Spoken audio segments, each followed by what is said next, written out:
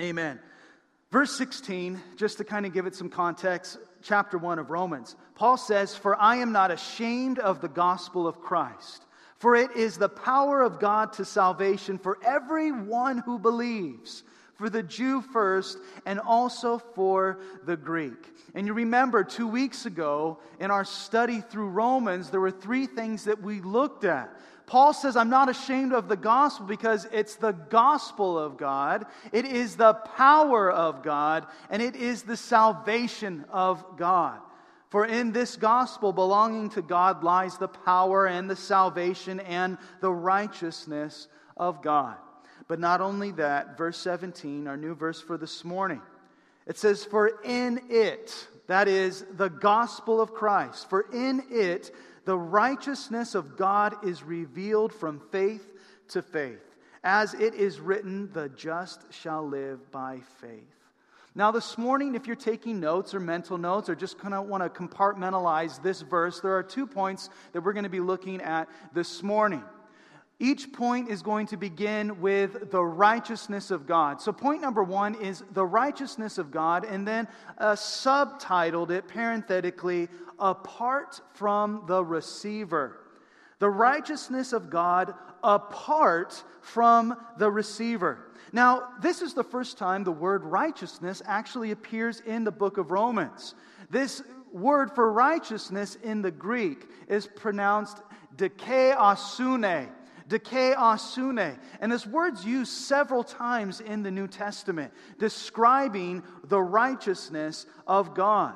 And as we look at maybe one of those this morning, it's used to describe this word, the character of God, by which He always does what is right, what is just, what is proper, and what is consistent with all His other attributes. When we say that God is righteous, or we talk about the righteousness of God, we are meaning that there is no wrong, dishonesty, or unfairness in Him.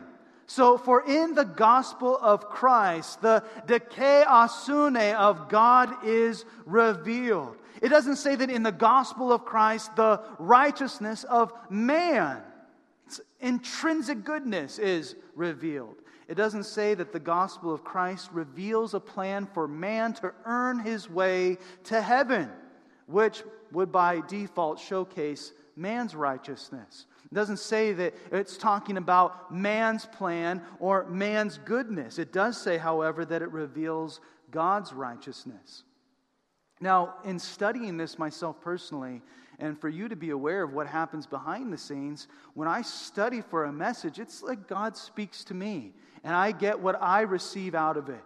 And then I hope to give you a couple of the crumbs of what I've received from the Lord in order to teach this properly for you to maybe be educated somewhat in it or to be excited about exploring this topic further. But right off the bat, I need to tell you, and we need to understand that God's righteousness and man's righteousness are entirely different things. They're on 2 separate tracks. Man's righteousness and God's righteousness are running on 2 different paths. We need to understand this. A commentator by the name of Donald Barnhouse, who quite frankly was a genius, some 60 studies in advance was prepared. I mean, the guy wrote numerous volumes of commentaries, but he said this, and I quote, and this is what he's saying in regards to man's righteousness and God's righteousness. He says, they are different in genus and species, and they are different in source, aim, scope, and quality. End of quote. God's righteousness, man's righteousness, completely separate. So think about that as we go into our study this morning. Because some people, and I unfortunately have to say, most people think of righteousness as different degrees of temperatures, like hot and cold. Like, I don't know if you played that game when you were a kid and you had to point out something and you're like, hey, you're hot, hot, hot, hot, hot. Oh, cold, cold, cold, cold. You're freezing, sub-zero. And they get closer, burning, burning. You're on fire. You're boiling, man. They're so, so close. Mistakenly, the world thinks that God's righteousness and man's righteousness are just two different degrees of temperature, or we could even say two different percentages of the same righteousness. As if God was at 100% and you are at 50%, and you need to kind of top that up a little bit. That's not the case. Oh, the convict, they're at 30%. The average person's at 50% righteous. Their righteousness level's at 50% or so. The good person, 75%. And the moral, ethical leader, they're at 95% righteousness to God's 100. This is why we think that if we reach a certain percentage of righteousness, we will obtain heaven in our own efforts. Hence, me asking the question this morning, how do most people in the world today think that you get to heaven? I can preface it and you can finish it by being a common knowledge. If my righteousness is topped up enough, then that gets me into heaven, which actually is completely refuted by the Bible. In Titus chapter 3, verse 5, it says, "Not by works of righteousness which we have done, but according to God's mercy He saved us." Ephesians 2, 8 through 9, it says, "For by grace you have been saved through faith, and that not of yourselves. It is the gift of God, and not of works, lest anyone should boast." So God's righteousness and man's righteousness, not only are they on different tracks, they're in different galaxies. Like, I fail to come up with some sort of analogy or metaphor that can describe how far away and how different man's righteousness is from God's righteousness. In Isaiah 64, verse 6, it says, "For we are all like an unclean thing, and all our righteousnesses are like filthy rags." We need to understand that in our whole mind frame of thinking how I get to heaven and how I'm pleasing to God, that is your righteousness. That is your good works. And it has nothing to do with God's righteousness. They're completely different. And when the text says that we're looking at this morning, Romans 1:17, that God's righteousness is revealed through His gospel, let's ask the question, what exactly does that mean? Well, it means that God requires of us something that we could never come up with ourselves. Well, why would God require of me something that I am incapable of providing?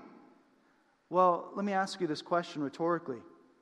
How unrighteous would it be for God to set a condition for entrance into heaven that could only be met by a small percentage of people? How unrighteous would it be for God to set a condition that could only be met by a small percentage of people? Let me explain. What if God demanded a certain level of education for you to get into heaven? It would be unjust to the uneducated. What if God demanded a certain social status? Well, then it would be unjust to the unpopular. What if God demanded a certain amount of wealth? Well, that would be unjust to those that are poor. If God demanded a certain moral righteousness, it would be unjust to those who were raised in depraved homes. It would just not be fair. It would be unjust. How can a righteous God set something forth that is not just? Exactly. God isn't unfair, and His standards are far different than man's standards. The very nature of who God is demands that He require the impossible of us. You might wonder, how so? Because of God's righteous nature and our sinful nature, both parties are mutually exclusive. God cannot look upon sin. He is so pure and He is so holy that He will have nothing to do with sin. And because we are so sinful and unholy and we make mistakes and we do things that are wrong by nature, because we're born with a sinful nature, we are disconnected from a perfect and holy and righteous God. We're on two separate paths. God's righteousness, man's righteousness, they do not connect and they don't ever meet. God's nature and our nature are on divergent paths. And the only way that our sinful nature will ever connect with God's nature and perfect righteousness is through faith in Jesus Christ. The bridge between two divergent paths is Jesus. So our world says be a good enough person, but you could be 100% full of your own righteousness and have a 0% in God's column. And you lose. That which God demands is impossible for us, and no man can fulfill the requirements of God. But as discouraging and as depressing as that may sound, it's at that point that God intervenes. It's at that point that God intervenes and provides the free gift of God, salvation, through Jesus Christ our Lord. As it says in Romans 6:23, the wages of sin is death, but the free gift is eternal life through Jesus Christ our Lord. And so every person must see that he falls into the category of imperfection. And if any of you were to raise your hand this morning and say, I'm not imperfect, you're just lying in church on top of it. We know that we're not perfect. But yet we have this thing built inside of us where I got to earn my way. I got to be good enough. And then you blow it, and then you're depressed and discouraged, and then you're in sin, and you're thinking, what in the world? This is hopeless. And we have even so many people outside these four walls of the church that are hopeless. And they tried the whole Jesus thing or church thing or tried to clean their life up, and they found that it's absolutely impossible for them to do. And the Bible tells us all have sinned. Romans 3:23. All have sinned, myself included. We have all sinned, and we have all fallen short of the glory of God. Unfortunately, though, most people in the world spend their time trying to increase their percentage of their righteousness. And thus, at the same time, are not realizing that they're failing to grab a hold of God's righteousness, which is completely different from their own. The righteousness of God through the gospel. So, remember how I kind of gave you the breakdown? Oh, the convicts at 30%. Lord, I just need you for 70%. Lord, I got 30, I need you for 70. You know, the average person who's at 50% of their own righteousness, Lord, I just need you for another 50%. And then there's a 75%er. You know, Lord, I'm a good person, and I just need you for 25%. And then there's the 95%. Remember the moral, ethical leader? You know, Lord, I just need you to kind of get me over the hump for that last 5% for me to reach that 100 percentile. You're 30, or you're 50, or you're 75, or you're 95 of your own righteousness is 0% of God's righteousness. I hope that you're absolutely getting your world rocked by the end of this study this morning, because it absolutely has changed me. Your righteousness, our righteousness, doesn't matter how high it is 0% in God's economy. You have a 0. You can't earn it. You can't even acquire it. You can't transfer it over there. It's completely different. And so this morning, as we're looking at verse 17 where it says, God's righteousness is revealed. It's God's righteousness is totally different from our righteousness and is made only available through Jesus Christ. I mean, if you're honest and you look at history, no man has ever even lived up to the standards of human righteousness, let alone divine righteousness.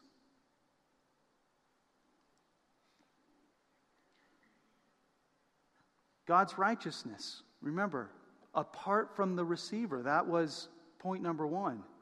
God's righteousness and the hopeful receiver of that righteousness are naturally apart from one another. It's separate. You and me, God. Our righteousness, God's righteousness, different.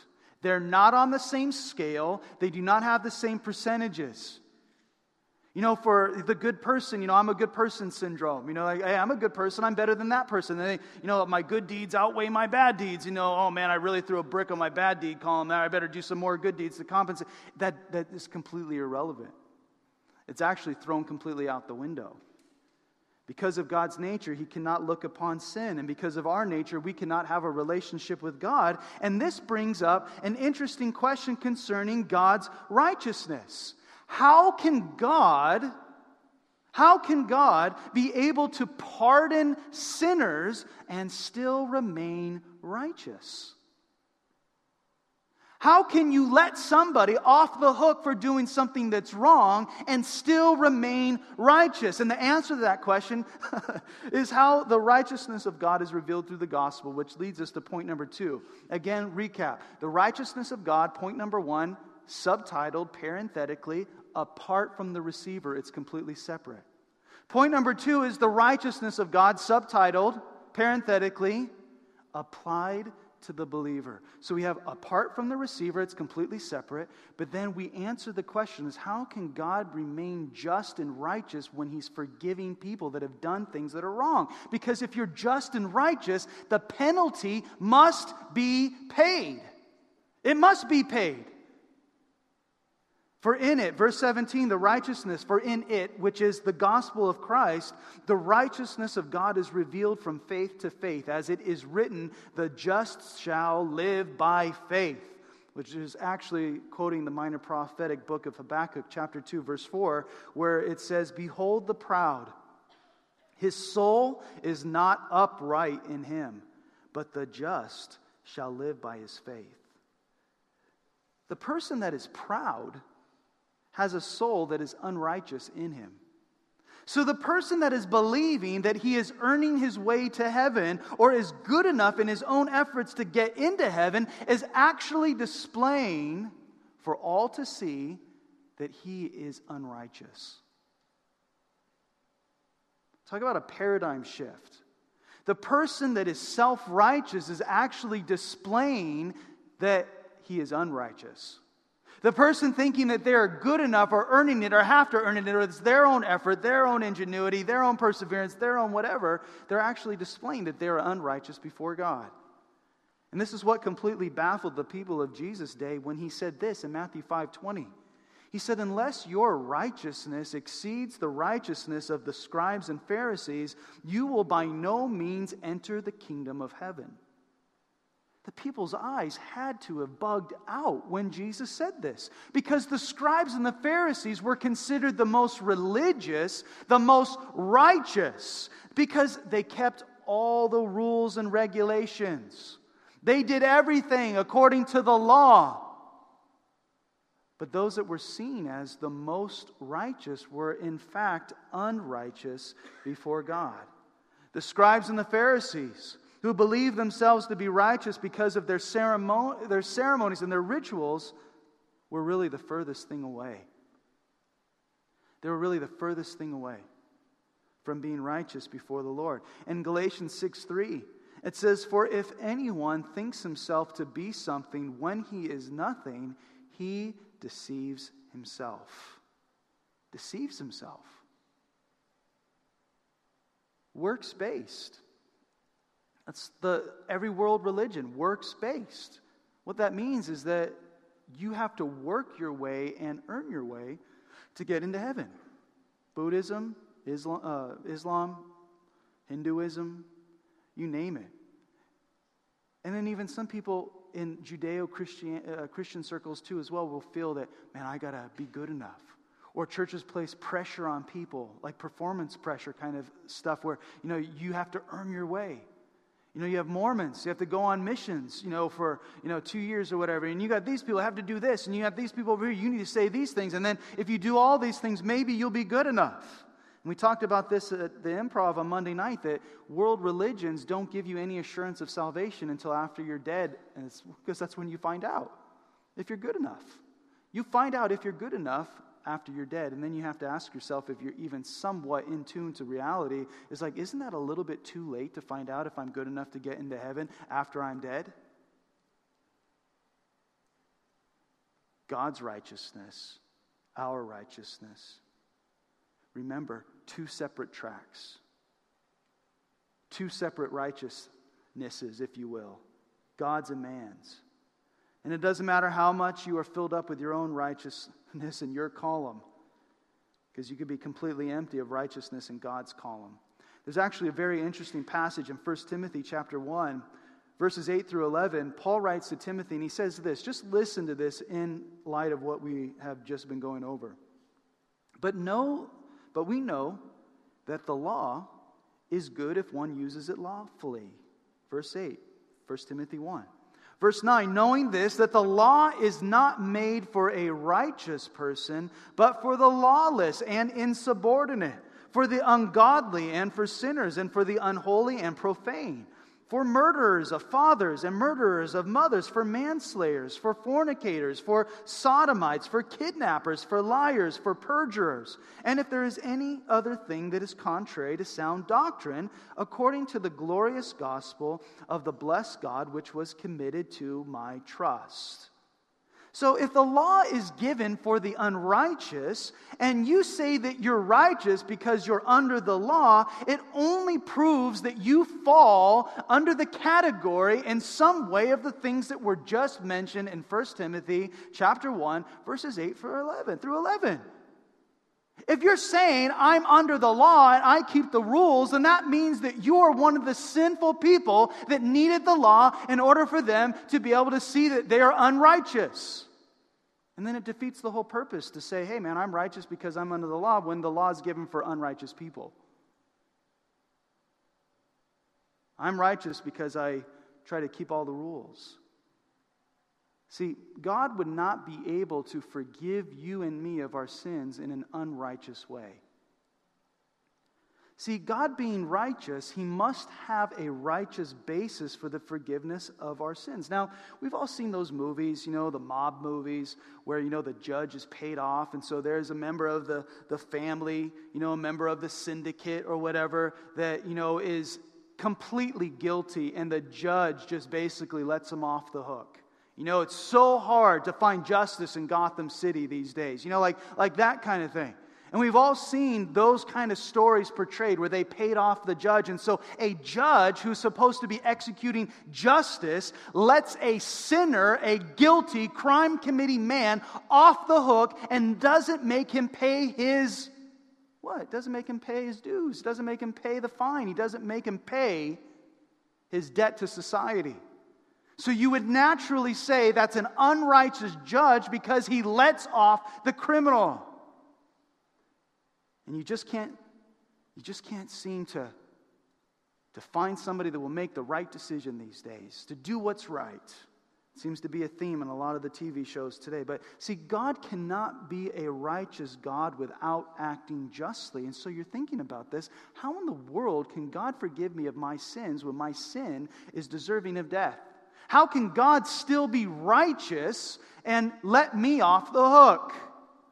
So the basis for God's righteous judgment of sin is found in the gospel of Jesus Christ and in none other than Jesus Christ, God's Son. The righteous judge does not show partiality. Sin is sin. And the sinner must be judged in order for justice and righteousness to be continued. Keeping the rules most of the time doesn't remove the penalty of breaking them some of the time. You understand that? Keeping the rules most of the time doesn't remove the penalty for breaking those same rules some of the time. Can you imagine appearing in court? You stand before the judge because, let's just say you failed to pay your parking ticket. Man, those things really add up. Parking's so expensive, especially down by the beach as well, isn't it? How weak would your defense be if you stand before the judge and you say, well, you know what? I paid the 3 tickets before this one, and I didn't even get a ticket yesterday. And he'd be like, what does that have to do with the one that you didn't pay? Well, no, I paid 5 tickets prior to that one, and you know what? I didn't even get one for the last 2 weeks now. I've been without a ticket. Even weaker still is our argument or our defense of ourselves before God with this argument of self-righteousness. You stand before the Almighty God, the righteous, holy God, and you say, I've kept these rules and I've done a couple of these things and etc. In Galatians 2:16, knowing, it says that a man is not justified by the works of the law or by keeping the rules, but by faith in Jesus Christ. Even we have believed in Christ Jesus, that we might be justified by faith in Christ and not by the works of the law. For by the works of the law, no flesh shall be justified.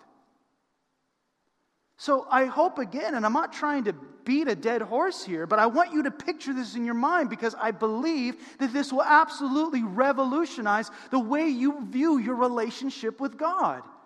Your righteousness, God's righteousness, completely separate. They do not connect by themselves. And you can top up your righteousness all you want and still be completely empty in God's column. So, if we can't earn our way to heaven, we can't be good enough, we can't keep all the rules, here's some good news for you and for me. God creates this plan, and it's laid out in the Bible, by which sinful man may receive forgiveness of his sin in a righteous way. Remember, you can't just write off sin and be like, hey man, all right, it's okay, because you're not righteous if you're letting people off the hook. Because in order for you to maintain justice and righteousness, there's a penalty that must be paid. So Jesus becomes our substitute. The penalty for sin is death, and Jesus takes our place of death and pays our price for our sin. So the righteous pays the penalty for the unrighteous. Jesus, righteous. You and me, unrighteous. Jesus takes our place. Technically, they'll call it substitutionary atonement. Well, they'll talk about how Jesus atones for our sin by taking our position, our place, and allows the wrath of God to be poured out upon him. In 2 Corinthians 5:21, it says, "For he made him, Jesus, who knew no sin, to be sin for us, that we might become the righteousness of God in him." So God, as the righteous judge, isn't finding reasons to prove that you're right. And there wasn't a technicality in the system that allows you and me to get into heaven. But rather, it means that through faith in Jesus, God treats you as if you had not been a sinner at all. At all. Galatians 3:22, "But the Scripture is confined all under sin, that the promise by faith in Jesus might be given to those who believe. All have sinned. There is none righteous, no, not one." So the Lord justifies us because the penalty for sin, our sin, was paid for. It was judged with Jesus on the cross. And what is even more amazing is that the righteousness given to the believer is not the righteousness of man. It's the righteousness of God. It's the righteousness of God. Not man's righteousness, God's righteousness. So God remains just by judging sin, laying upon Jesus the sins of us all, the sins of the world, and then Jesus died, paying the penalty for sin, which is death. He took our place. And through faith in Jesus, we are given the righteousness of God. Not man's two-bit righteousness. Not try to be more, moral or try to be more ethical. Like, we're talking about righteousness that only belongs to God. Given to us through faith in Jesus. And so because of that, we are seen as if we have never sinned at all. We have a hard time dealing with that because we live with the baggage of sin. We live with the ramifications of bad choices and things that we have to deal with. And we battle back and forth with dealing with, like, how does God love me? And I don't know if I can keep going forward as a Christian, or, I feel like I'm just going to go off on, off the precipice or whatever, I'm done. Well, we need to understand this morning that it's not by anything that you have done that makes you righteous in the sight of God. It's what God did for us. It's what God did for us. It's the righteousness of God. And that's why we're looking at verse 17 so intently this morning, because in the gospel of Jesus Christ, God's righteousness is revealed. It's revealed. So no longer are we on a separate track, but through faith in Jesus, we have merged into God's righteousness. No longer under the place of our own righteousness, that even if you could top it off to 100%, you'd still be under the place of God's wrath. But now you have been moved positionally. You, through faith in Jesus, have been able to participate in what is impossible for you to do, for us to do in our own strength. So this now becomes the basis for our lives as Christians. No longer is the righteousness of God apart from us as the hopeful receiver, but now is part of who we are as the believer. Remember, point number 1 was the righteousness of God apart from the receiver. Means it's completely separate from anybody who would ever receive it. And point number 2 is the righteousness of God applied to the believer. So the righteousness of God has been revealed. What had been covered up and veiled now lays open, the very thing that many had pondered and wondered how it could even be so. How could a righteous God remove sin? There must be a price paid. And Jesus even made mention of this in Matthew 13:17. He said, "For assuredly I say to you that many prophets and righteous men desired to see what you see and did not see it, and to hear what you hear and did not hear it." It's through Jesus that the righteousness of God is revealed. It's through Jesus that the righteousness of God is applied to you, not man's righteousness, not anything that has to do with the works of keeping the rules, but it's something that is only available through faith. And so when you sit here this morning and you think about the wrong things that you've done, because I felt like this was something that was very, very pressing on my heart, when you think, there's nothing that I can do to earn God's righteousness. There is nothing that I can do to top up my meter of righteousness that actually counts in God's economy. There's nothing that I can do but have faith and believe that God sees me as righteous, and even the sins and the terrible things that I've done removed and cleansed as if I had never sinned at all. God's righteousness given to me through faith in Jesus. That is the gospel. It's the righteousness of God apart from human effort or ingenuity. And then God remains righteous in all of His way through His method of justifying ungodly sinners, as Jesus became the sinless substitute to satisfy the need for justice. Furthermore, the righteousness of God is revealed in how God provides a way for those not righteous in themselves, you and me, to be viewed in perfect standing before God. Because when we stand before God, He sees the righteousness of Christ that covers us because we have faith in Him. And even as Jesus was without sin and perfect in all of His ways, our position before the Lord is viewed, our standing before God is as if we have not sinned, forgiven and cleansed from all our own, I would even say, the Bible says unrighteousness, but even forgiven and cleansed from all our own self-righteousness, as God gives us His righteousness. God sees us in the perfection of Jesus because of our faith in Him.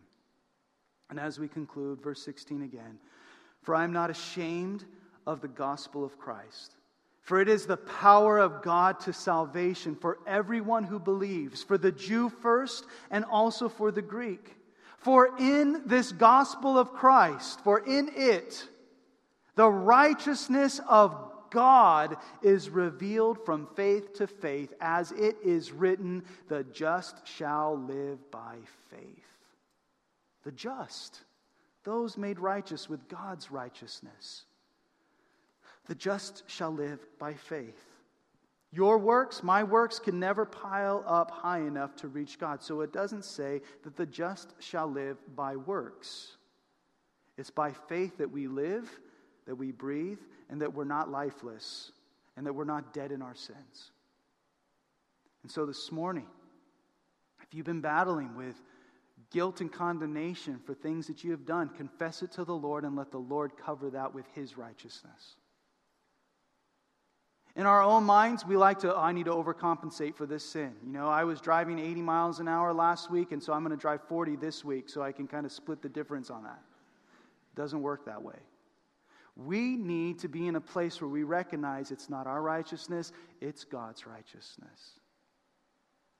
Through faith in Jesus, so that man over here and God over here, both mutually exclusive because of holiness and righteousness of God, and our sin and depravity of man, are met through faith in Jesus, where we're cleansed, where we're washed, where we're made righteous with God's righteousness. Isn't that an amazing thing? Isn't that so amazing? So amazing. Absolutely has rocked my world. And I absolutely am just in love with what God is doing and what His plan has just meant for us who believe in Jesus. It's God's righteousness, not our own. You can't earn it. You can't be good enough. And that's how the gospel comes in at that point and says, you're right, you can't earn it, you're not good enough. And it's two separate things. Like you can't even, transfer those over. It's God's righteousness given to you through faith in Jesus. Let's pray. Father, we thank you, Lord, for your word, and we thank you for your faithfulness, and we thank you, God, that we are able to come and experience, Lord, personally, what it means to have faith in you, and that it's your righteousness, not ours. Sometimes it's hard for us to accept that we don't get to earn it, or we don't get to make up for it, that we actually have to just receive it by faith. And so, Lord, I ask that you would rebuke the enemy in the name of Jesus from sending those condemning thoughts to your sons and your daughters today. Lord, I pray that they would see that through faith in Jesus and through confession of sin, Lord, that they are forgiven and cleansed from all unrighteousness. That it's your righteousness that covers them. And Lord, I pray that you would spur us on to good works and holy living because of your Spirit working in us and your righteousness covering us. Lord, I pray, God, that all those feelings, Lord, that we've been dealing with, God, that you would cover us and cleanse us. And Lord, that we would see, wow, Lord, it's you, not me. It's your righteousness. Not my righteousness, it's God's righteousness. And it's through faith in Jesus. So, Lord, we have to believe that. And that's why it says, Lord, in your word, that the just shall live by faith. For those of us that have been justified, just as if I'd never sinned, Lord, we live by faith, believing, God, that you've cleansed us and that you're with us. And, Lord, we ask that you please help us. Help us, Lord, to walk worthy of that calling. And Lord, may we rejoice today over your Son that was slain on that cross, that we might become the righteousness of God. Thank you, Lord. Thank you, Jesus. Give us a greater understanding. Give us a greater desire for your word. And Lord, help us to be those men and women that you've created us to be. And Lord, we ask these things in Jesus' name. And we all say, amen.